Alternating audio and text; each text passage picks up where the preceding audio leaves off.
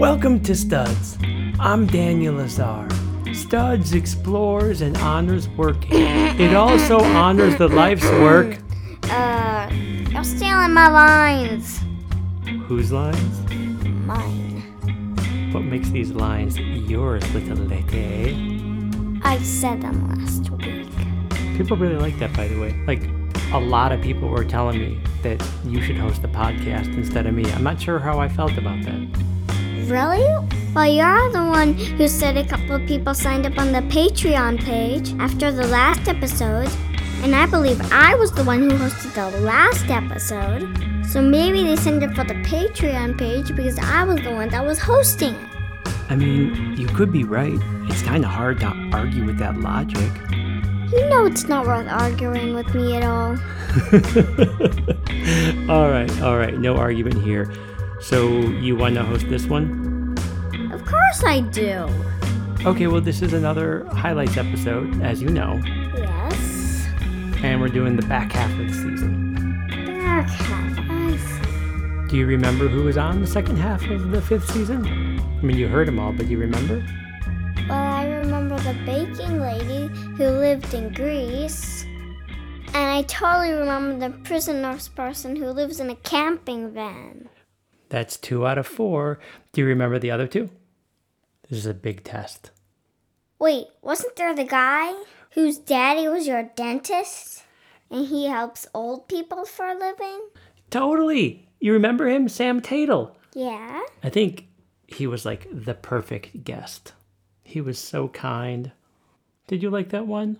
Yeah. Did you listen to the whole thing? I don't remember. Of course I listened to that thing. You play it all the time. I did listen to that one more than once, I have to admit. And then there's one more episode in the back half of season 5, but I'm not even sure if you're going to remember it.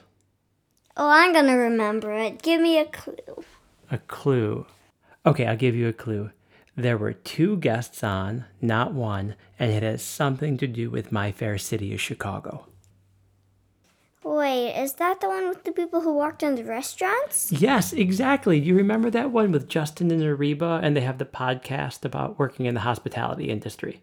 Oh yeah, you've listened to that one more than one time. Well, you can't blame me. They're pretty awesome. Yeah. All his guests are pretty awesome. I think so. I'm pretty into it. Yeah. Hey, so which one should we throw on first? I don't know. I'm really hungry, so maybe we should start with the lady who bakes cookies and stuff. Also, I remember her name because I know an Alexis, and her name is Alexis. That's right. You do know an Alexis. Okay, so our first clip then is going to be from Alexis Bedoyan, and she is a baker who bakes really cool cookies and cakes. They're really cool, so you should totally check them out on the internet. Here's Alexis.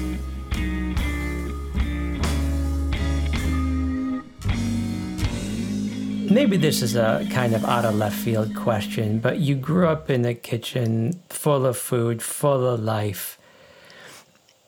It makes sense that, you would have fallen in love with life in the kitchen.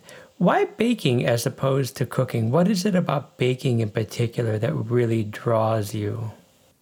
I think it's the treat factor for me because growing up, it's always like the dessert. It's something to look forward to, even though dinner was awesome too. But, it was always this little bit of extra. And I really think it's that treat factor that's always stuck with me. Say you make a batch of cookies. What is that, like 15, 20 cookies? Yeah. If you make one batch of cookies and you give one cookie to 15 or 20 different people in one day, look at how many smiles you just made. Like, have you ever seen someone bite into a cookie? A good one, a good cookie. For just a moment, they close their eyes, they go to this other place, and it's just this like, what is this? They have this pure, sweet joy. I don't know if you know that look, but it is amazing and is literally why I do what I do. It is like my way of spreading the love, the joy, and goodness, and just happiness and human contact. And all of this is just in this little thing. And I have the ability to reach so many people, and I love it, and I'm so grateful for that. But that's literally why I do what I do and why I've kept on going. It is the most beautiful thing. And in fact, when I was in Greece, people would always say, you know, when they had something I made, congratulations. And I thought it was so sweet, but I never really got it. And I was in Naples with a friend of mine, and we walked past the shop, and it was just, they only sold one thing. And so I was like, we got to go in there. And they just sold this like Italian kind of cheesecake type of thing. So we went in and I got a slice and I ate it. And my friend is sitting there talking to the ladies, and I'm just have the biggest permagrit on my face and I'm crying. I mean, just tears just coming down my face. And the ladies don't speak English and they're looking at me like I'm absolutely bananas, and my friend's dying laughing, and I just look at these women and I'm like, oh my God, congratulations. And I was like to my friend, I'm like, tell them how amazing this is. And she's just dying, and I was like, I get it, you know, and it's such an honor. Yeah. Look what food can do, right? Isn't that amazing? Look what food can do.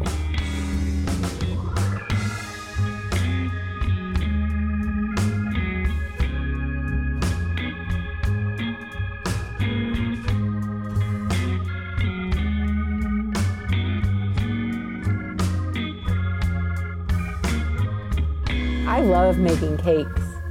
The best cake order for me is when I don't have any direction. Or maybe they'll tell me certain colors or whatever. And then I think about the recipient, and it kind of goes from there. And actually, a lot of times I have an idea for a cake, and then I'll start making it, and it just takes me somewhere else, and it becomes something totally different than what I had anticipated. And it's even so much better and more fun and sparkly, always sparkly, always sparkly. I love the glitter. I told my mom when I die, I want them to cover my body in disco dust. And she was like, you're telling the wrong person. I'm going to go before you. But it makes everything so much better, like sprinkles and like this edible glitter. I mean, it is such a party. But I always think of the recipient. Once I had a woman order a cake, and she's like, it's my friend's birthday. Her mom died a week ago. And I thought, oh my God, this woman needs to get away. So I just made this really beautiful, pastel-y, beachy, Palm Beach kind of vibe cake for her. I really try to think of the recipient, and honestly, I just pretend they're all for me. I'm like, every day's my birthday. I just pretend all these cakes are for me, and I have so much fun making them.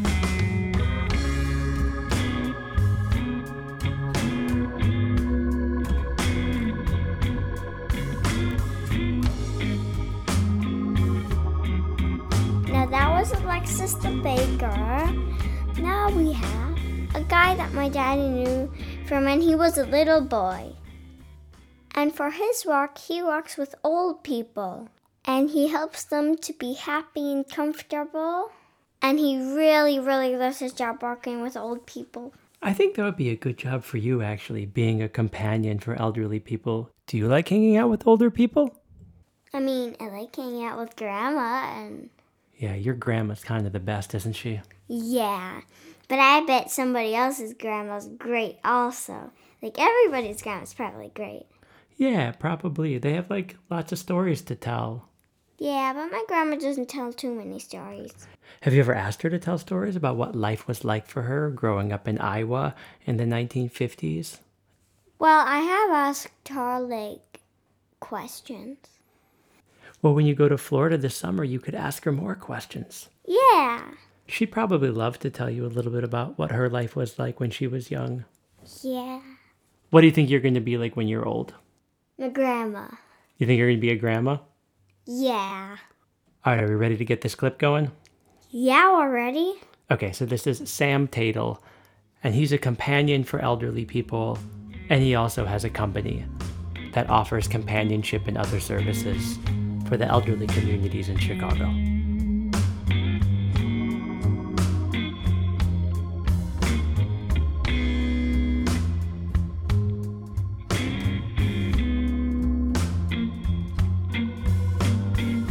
I go to a lot of funerals, and over the years, I've gotten more used to it. At first, I used to cry at every single funeral. Now, when I go to a funeral, I try to think of it as a celebration of that person's life.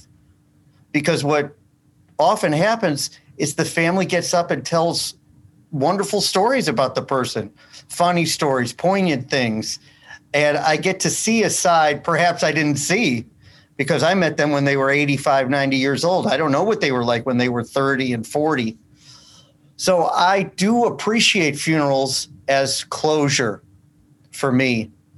Now, it is sad because I become close to some of these people and then they pass on. But I'm also grateful for the fact that I helped make their final years perhaps a little more tolerable. One client once said to me, one of my early clients, that you make growing old not so bad. And I think I might get choked up thinking about her because I can't think of a better compliment for the work that I do. Yeah, that is well-earned high praise. Hey, you mentioned the Shiva, and I'm not sure that all of our listeners know exactly what a Shiva is. Can you give us a quick breakdown of what Shiva is? And then I have a question about it. A Shiva is a mourning period for a deceased Jewish person. Oftentimes it lasts 7 days. After the funeral, for 7 days, the family sits Shiva, is what it's called, and they stay in their home and they receive guests, and there's a lot of food. Everybody brings food. There's not so much alcohol. Jews don't drink alcohol during Shiva because they want to remember. They don't want to dull the pain and the remembrance. They want to remember. So I guess if you could dull your pain with chopped liver and corned beef, we do that. But it's a little bit different. So sitting Shiva, the family receives people for 7 days, and everybody comes in and tells stories and talks, and there are a few laughs, and there's some prayers. You pray morning, noon, and night if you're in a religious Jewish home. And that's what a Shiva is. But like I said, it's supposed to be a time of comfort for the grieving family. Thanks for setting the table for us, setting it with corned beef and liver and pastrami, of course. So I have a quick question about it. Like, to put it bluntly, like, what's your Shiva game? Like, you have to show up and you're there in earnest. You want to celebrate this person's life and you want to join in the morning and you want to provide solace. And I know that you do it in earnest with all of the humanity that you bring to everything that you do in your life. Our listeners are already recognizing that you're just good like that. At the same time, on some level, this is part of your work and you got to get back to work. So can you talk about how you sit Shiva, given the kind of the dual roles that you have to inhabit in this precious and sacred environment? As it turns out, we are able to differentiate ourselves from our competitors by attending funerals and Shiva. It's not too common for people in my industry to attend a person's Shiva. And when I enter a Shiva house, I'm usually looking for a daughter or a son of the deceased to pay my respects. And I want to say thank you for letting us help your parent. And they were a great person, and I'm so sorry that they're gone. And usually they're very surprised to see me because they really didn't expect to hear from me again after their parent was gone. But I think being a mensch is important, and I want to be there to say goodbye also. By the way, they like when people eat at the Shiva. There's so much food at the Shiva that after I pay my respects, they say, please, Sam, eat something. We've got coffee cake in the other room. And I am grateful to oblige in that respect because I like to eat. And I also, I as you know, I like to kibitz. So I get a plate, I fill up my plate, I sit down on a folding chair in the living room. I usually don't know anybody except for the children of the deceased. And, they're talking with other people. So I sit there and I eat and I listen and I stay about 20 minutes, half an hour. I say goodbye. I pay my respects one more time and I leave. And I have closure. And the family feels the respect that I have for their loss. And also I get a nice meal. So I have to ask, and Sam, if this is a question that's too emotionally or psychologically fraught for you, please tell me. But if you see that the Shiva is being catered by Max and Benny's, Kaufman's, or Manny's, which of these three corned beefs would make you most happy? Oh, wow. This is a very important question regarding corned beef. Yes. And I'm going to be completely honest with you. I can't tell the difference. I can only tell the difference between lean corned beef and regular corned beef because the lean corned beef has less fat on it. But I can't tell the difference between Manny's, Vienna beef, Max and Benny's, Kaufman's, New York Bagel and Bialy. I'm sorry, I can't tell the difference. But, I don't mind sampling them all. And on a similar level, and again, if this is too emotionally fraught for you, tell me, do you feel sort of empowered to know that if you happen to have a bunch of liver on the side of your face, that no one's going to say anything because a bunch of other people have liver in the corner of their mouths also? Well, this is an important question.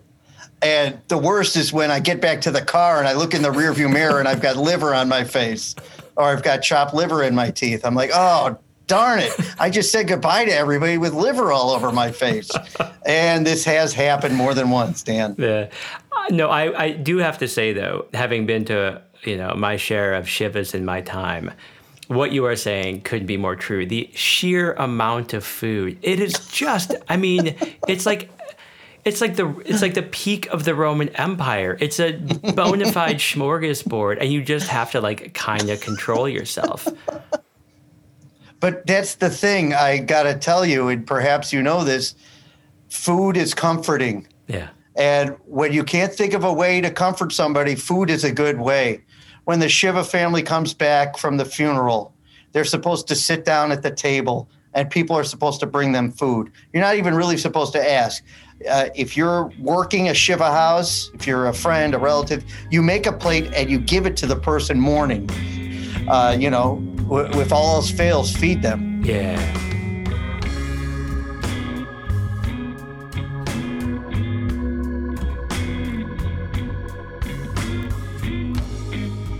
Not infrequently, you are forced to deal with people who are suffering tremendous physical pain. They have existential anxieties. They have profound psychological woe.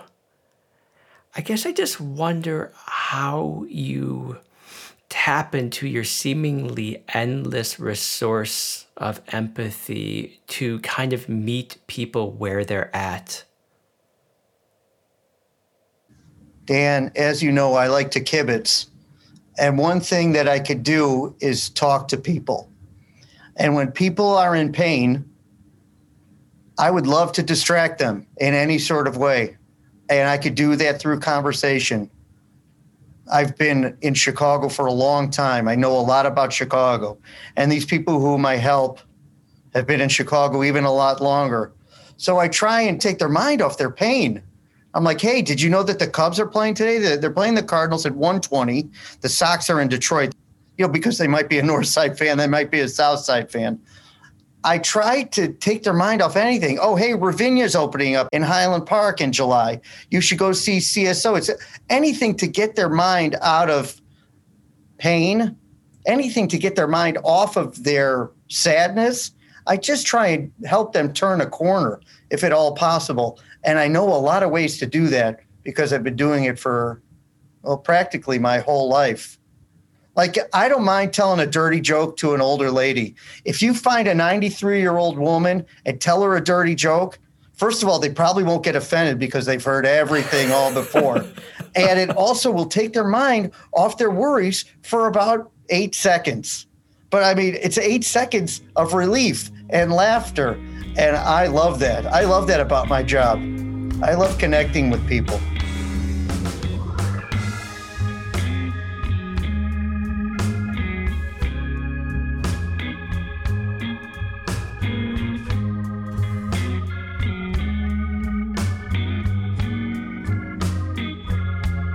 Wait, he likes to tell dirty jokes to old grandmas? Well, yeah, because, they've heard it all, and he's just trying to make them smile. Okay. Does that seem kind of strange to you? Yeah. Yeah, maybe, but whatever it takes, right? Yeah, I guess so. He seems like a pretty cool guy, doesn't he? Yeah, he does. One day maybe you'll be able to meet Sam Tatel. We'll hang out with him in Chicago, and we'll go get a corned beef and liver sandwich. Does that sound good to you? Vegetarian over here. Oh, that's right. What does a vegetarian eat at the deli? Oh, we can get potato latkes with applesauce. That sounds like I've never had them before. Mama's made potato latkes, right? They're like really greasy potatoes. Potato llamas? Potato llamas. Yes, it's a mixture of llama and potato. That sounds disgusting. I'm talking about latkes. You must have had latkes. Oh, I'm pretty sure I have latkes. This next clip is with two people who have their own podcast, just like my daddy. It's called Terms of Service. And they talk to cool people who work in all sorts of restaurants and bars. And they talk about how it can be really, really hard to work in restaurants and bars in Chicago. I don't know if I could have a job like that. Why not? It could be fun to work in a restaurant or a bar. I mean, I want to be a veterinarian. I have an idea. Maybe I could start a bar for animals. Like the dogs could have dog food juice. That doesn't sound great, but... Did you say dog food juice? Yeah. And the cats could have the meat smoothies. That sounds so nasty. I know, but the cats will like it. Like just the phrase meat smoothie. Sounds disgusting, but it's probably good for cats. Oh, and I have an idea. Maybe the bunnies could have carrot cocktails. Ooh, a carrot mocktail. Yep. All right, so you want to tee it up? Yeah, I think I'm ready to tee it up. This is Justin and Nariba from the Terms of Service podcast.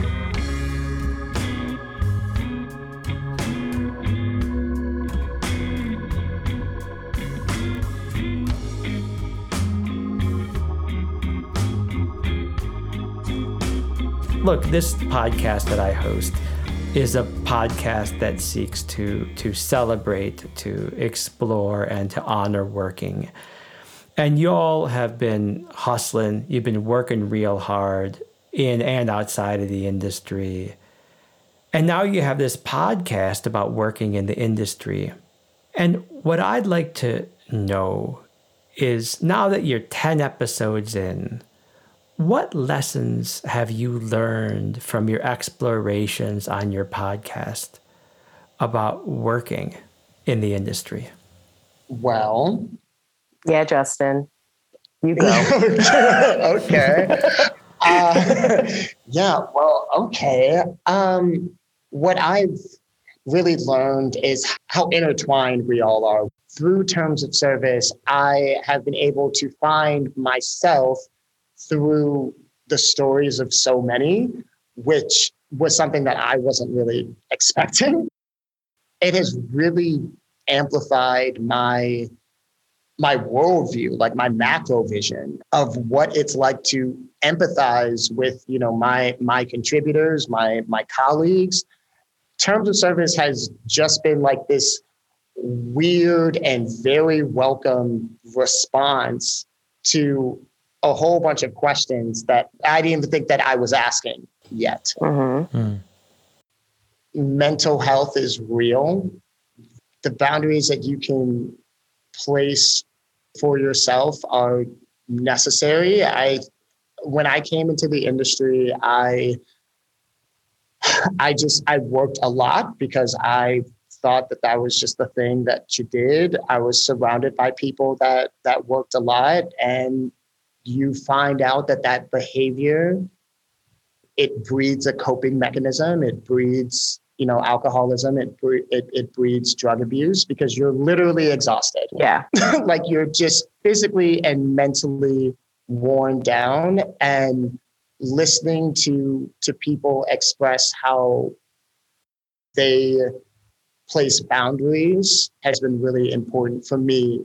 I'm not the best at it, but I'm getting there. Yeah. He's getting better. Yes, I am getting better. I can hear you, Justin, when people talk about exhaustion as the norm and stress as the status symbol. And it does come up on almost every episode in one way, shape, or form. Yeah. Like I hear you, Justin. I hear you grappling with that. Yeah. Because you are ambitious and you do want to make a difference and you do pride yourself on working hard. But I can hear you like appreciate the law of diminishing return on that. Like it sounds like this podcast has helped you to create some space for yourself. And no matter how long the podcast lasts, like that's going to stay with you forever. You're finding reasons to create margin in your life.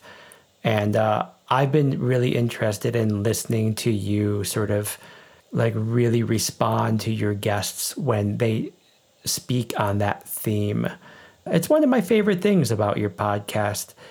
Chef Naribo, tell me, what have you learned over the course of your 10 episodes talking about life in the industry? I know this is going to sound lame, but for me, it is, in fact, mental health, because I went to school and I studied human development and family studies. And then I was like, I'm going to chop vegetables for a living. And every single kitchen that I walked into, every event space that I would go into, you can tell that people are sort of like on their last leg every single day. And they're just trying to like get by. Right. And I think that the conversations that we're having now started for me like 2.5 years ago when I started seeing a therapist again, and like having someone else question all of the crazy shit that I see as like, this is just normal and this is how you survive in the industry. And like, we are in an industry where you're not allowed to be soft or have like feelings that are beyond anger and frustration. Yeah. Doing the podcast has taught me that everything that we do in life comes back into play in our current situations. And I never thought at the beginning of meeting Justin, when you were just minding your own business. I was just minding my own business. Like, I never thought that I would be in this situation where people are like, oh yeah, mental health, it's important. And that seems to be like a really nice thing to take away from it, but fixing the individuals in the industry instead of the industry problems. Yes. And that's another thing that I've learned, is that it's more about getting people to want more for themselves individually that can afford us the eventuality of fixing the larger structural problems. Because if the person at the top of the company is like, yep, we don't sleep, we do a bunch of drugs, and that's how we stay awake 24/7, they're not going to give a shit about changing what's happening below them. Yes. But it's like, if you can get to the individuals along the way, maybe we can make a greater change happen.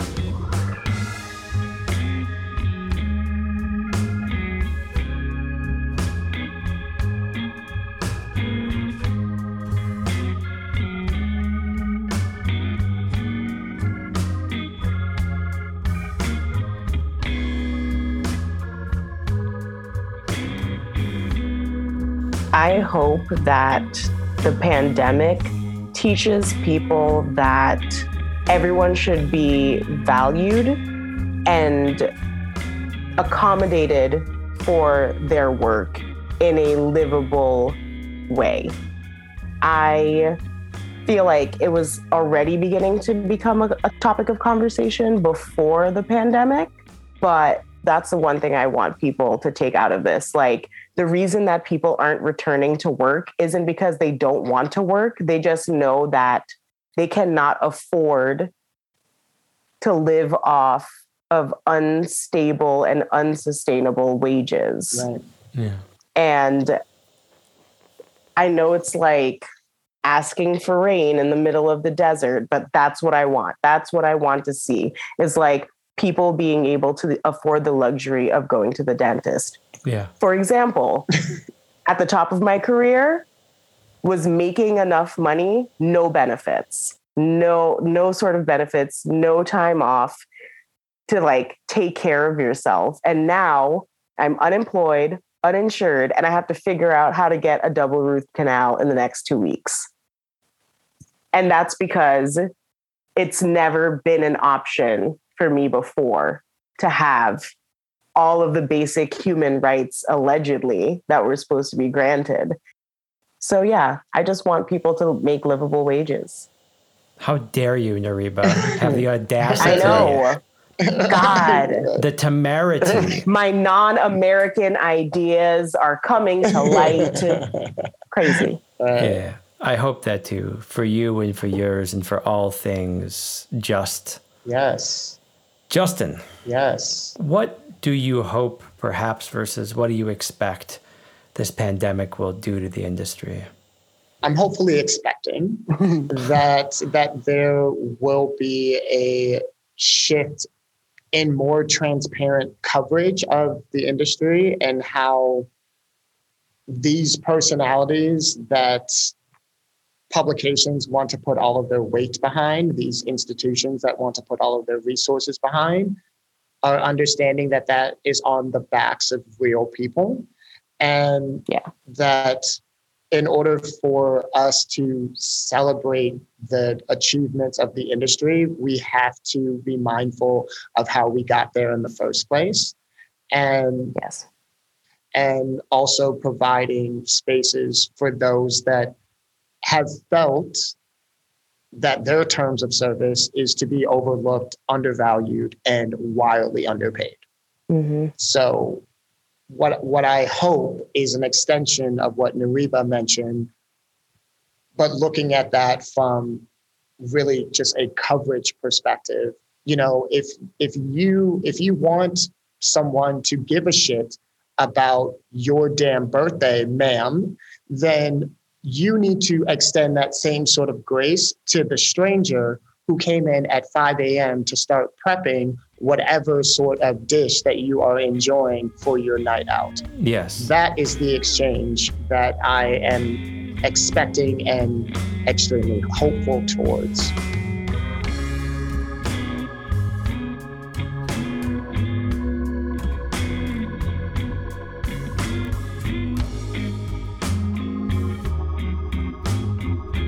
My daddy was talking about Justin and Nariba forever after he recorded that podcast. But I think he made it like this podcast even more. This girl that I was talking to was named Kayla. She was my daddy's student like 20 years ago or something. But now she's a nurse. But not a nurse in a hospital or anything like that. She was a nurse in a prison. But don't think she was a prisoner. She was in the prison helping the people that were in prison when they were sick. But after a while, she thought that job was just impossible. I mean, can you imagine going to prison every day when you didn't even have to be there? Can you imagine that? No. So Kayla had to really get out of that prison. And so she bought a camping van. And now she drives it all over America, being a nurse for people who need her. You know, if you're not a veterinarian when you grow older, I wonder if you would want to be a nurse. I think that could be a great job for you. What do you think? I don't think so. Why not? Because I'd rather be a veterinarian than a nurse. Okay. You'd rather help the animals than the people. Yes. That kind of makes sense. I think I've had just about enough of people. Yeah. I mean, if she's a nurse, then if she gets into any camping van crashes, she could just nurse herself. That is a splendid point. Go Madeline Rose. Thank you. You know, but even nurses need nursing sometimes, right? Yeah, even nurses need nursing sometimes. Oh, I have to tell everyone. One of the other highlights from season 5 for me was that another former student of mine, Carl Hauk, who's also a patron of the Studs podcast over at patreon.com/studs, he and his band Sunjacket released an album. And I appended one of his songs from his new album to the end of the episode with Kayla. Can I hear it? Yeah, for sure. Sunjacket's new album is called More Lifelike. It's pretty out of this world, and it's available wherever you get new music. Yeah. I liked the one song that you played. Can we listen to the whole thing? How about we do that right now? Oh, yeah. Okay, I love you, Madeline Rose Lazar. Thank you. Thanks for doing this with me. You're welcome. Here's Kayla.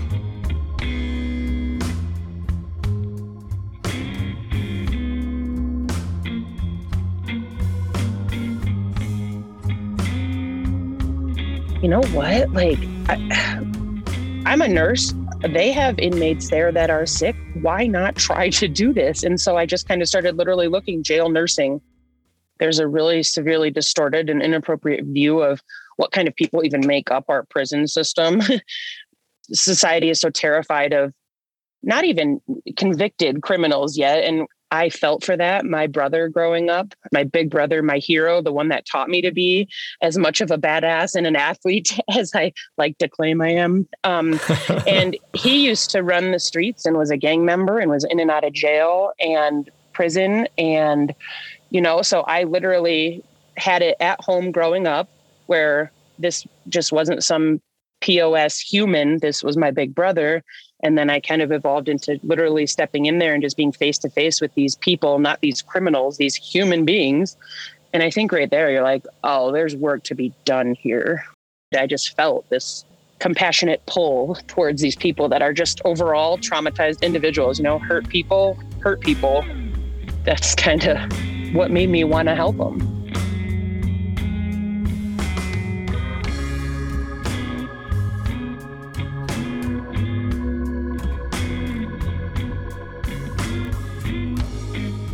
I guess on the most basic level, I wonder what the role of the nurse is in getting people through addiction treatment. I mean, we have administrators there, we have therapists and counselors.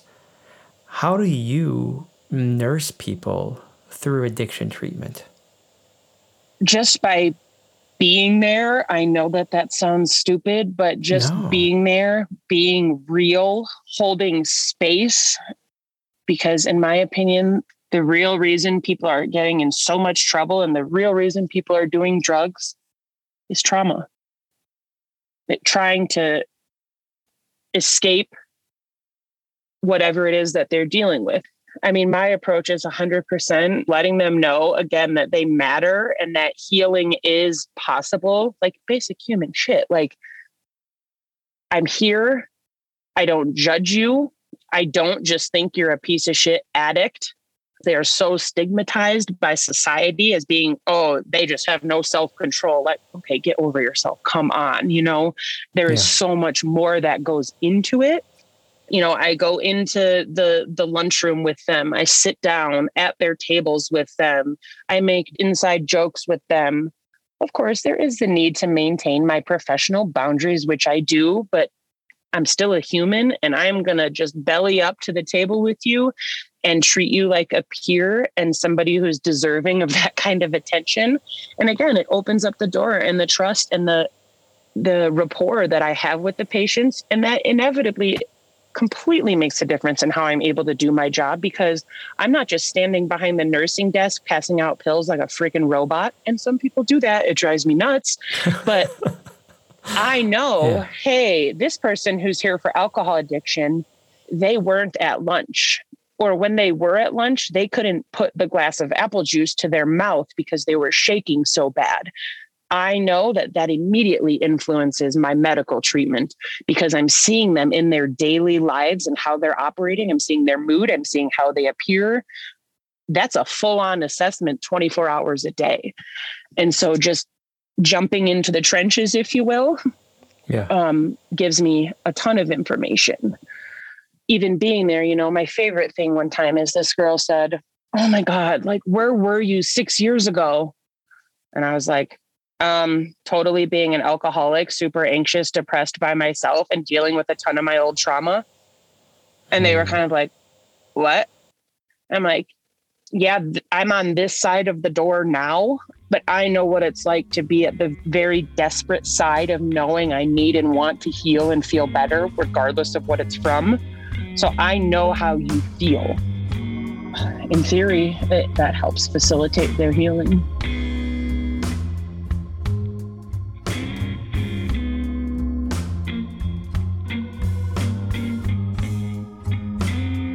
Now, Kayla, you had brought up Bryan Stevenson, who writes and speaks on restorative justice. And I've read one of his books, and I'm very interested in this project. Bryan Stevenson speaks with a clear-eyed focus on empathy and kindness and grace and building bridges. And so much of what you were talking about in our discussion really echoes the themes that he focuses on. You must feel really connected to Bryan Stevenson. Oh my God, I love him. Like, it feels like his words are like plucking out of my soul. Like, oh my God, you finally gave me a way to articulate that with the grace and like positive perspective. Because everything he's talking about, terrible shit. The upswing of hope that like falls on every word that he says is awesome. And I think I love him, with addicts and the whole approach to dealing with them. We get so many in the emergency room too. And just the other day, and this has happened a ton before, where there's an overwhelming sense that like they will be judged by medical professionals. This guy said to me, he's like, "Well, I know you guys all judge addicts." And I was like, "Hold up, dude." I'm like, "I'm going to stop you right there. Like, you're more than the worst thing you've ever done. The healing is possible and the recovery from it is possible with tons of investigation and self-exploration and stuff." I love Bryan Stevenson. Me too. On a very loosely related note, some of the themes that you touched on remind me of the work of Stephen Hayes. Are you familiar with Stephen Hayes? I don't believe so. He is perhaps the founder of acceptance and commitment therapy. It's really steeped in like radical behaviorism. It's tied to mindfulness. One of the takeaways from my years reading Stephen Hayes is this challenge that he offers his clients to know when to give agency and give voice to the thoughts that are going through their head and knowing when to disinvite those thoughts. Mm-hmm. So like we all have, let's say, a negative thought. Perhaps it's a shameful moment. Perhaps it's a trauma. It's the inner roommate. Yeah. And it's sort of knowing when to let the inner roommate speak. And like sometimes, the roommate's constantly knocking, constantly making noise. And there are times and places to be like, okay, it's you. I know what you're going to say. I know how it's going to make me feel. Mm-hmm. And right now I'm going to let you, right? I'm out for a run.